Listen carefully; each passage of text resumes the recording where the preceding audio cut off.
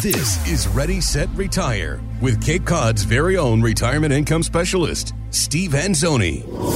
And my name is Jessica Forkel, alongside Mr. Steve Anzoni each and every episode right here for Ready, Set, Retire Radio. And we cover the topics that you might be thinking about as you build your financial blueprint, right? What are all the walls around you? How do you make sure everything stands up sturdy? These are the things that we're talking about here on the podcast. To get more details at fairwayfinancial.net. I want to talk about some of the mistakes that you've seen people make. I mean, this goes from buying a bigger house than they can afford to, squandering an inheritance. What are some of the worst mistakes you've seen clients make, and how do we turn our mistakes into learning experiences? Is there a way to dig ourselves out of it? Yeah, it kind of goes back a little bit to what we just talked about your focus becomes not savings, but income. Like I've seen these commercials, I'm sure you have too, with these various companies, and they say, okay, you need at least $1 million, maybe $2 million, or you can't retire. Mm-hmm. Like life's over. That's it. Mm-hmm.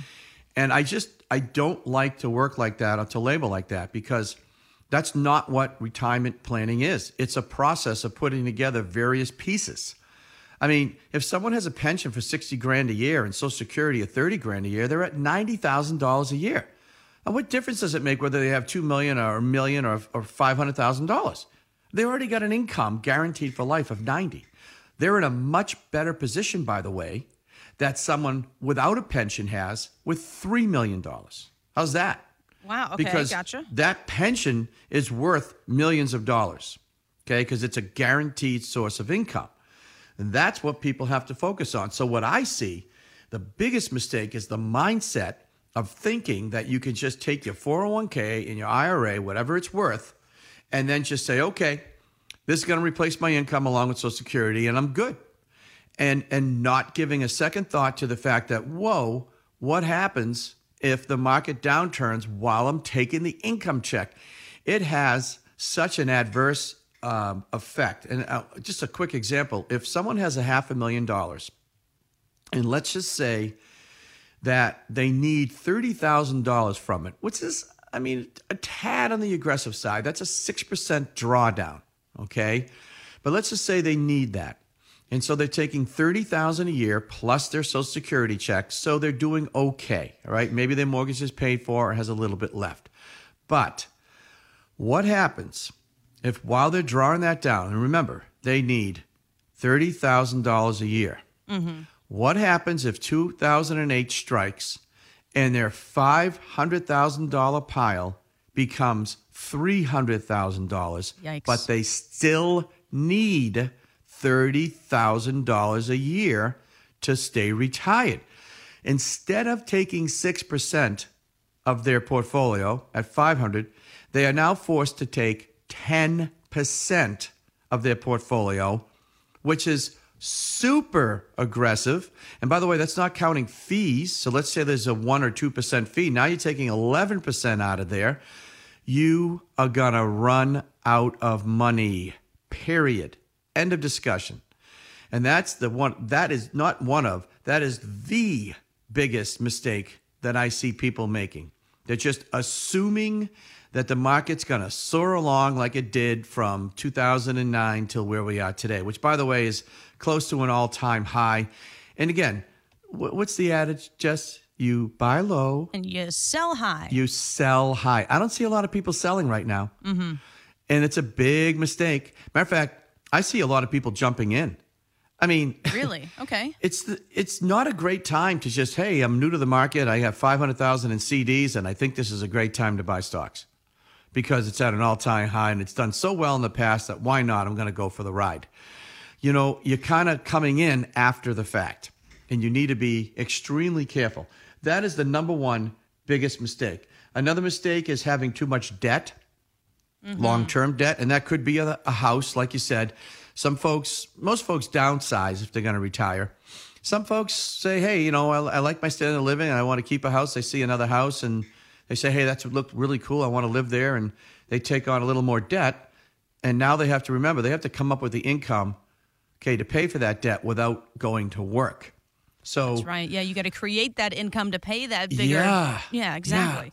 Yeah. It's not just the income, Jess, right? It's the debt. So who's better off? someone who has $100,000 a year of income with $90,000 of expenses, or someone with $50,000 of income and $20,000 of expenses? I'm going to go. You see? Yeah, exactly. I see where you're at now. Yes, I see where you're at. Right. So really, that's what it's all about. It's how do we do that?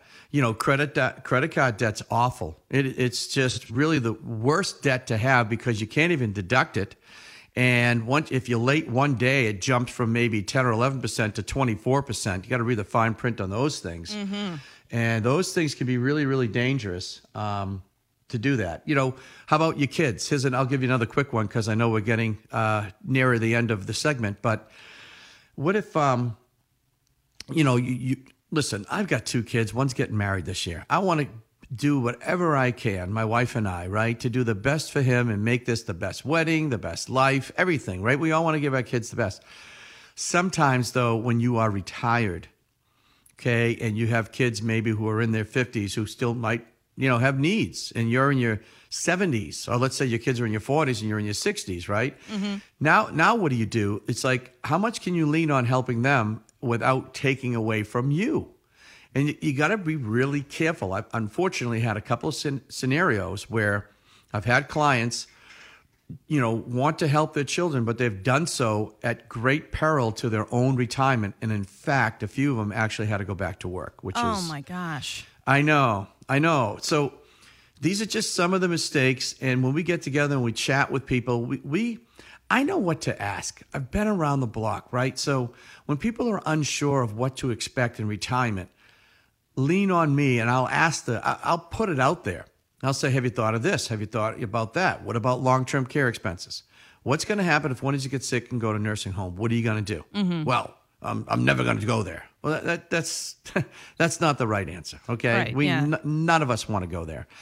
But this is what I mean. We have to talk about the contingencies and check them off. You know, you're not going to solve every problem, but we got to at least be aware of it and have a plan for it. And that's the key, and that's why I wrote the book.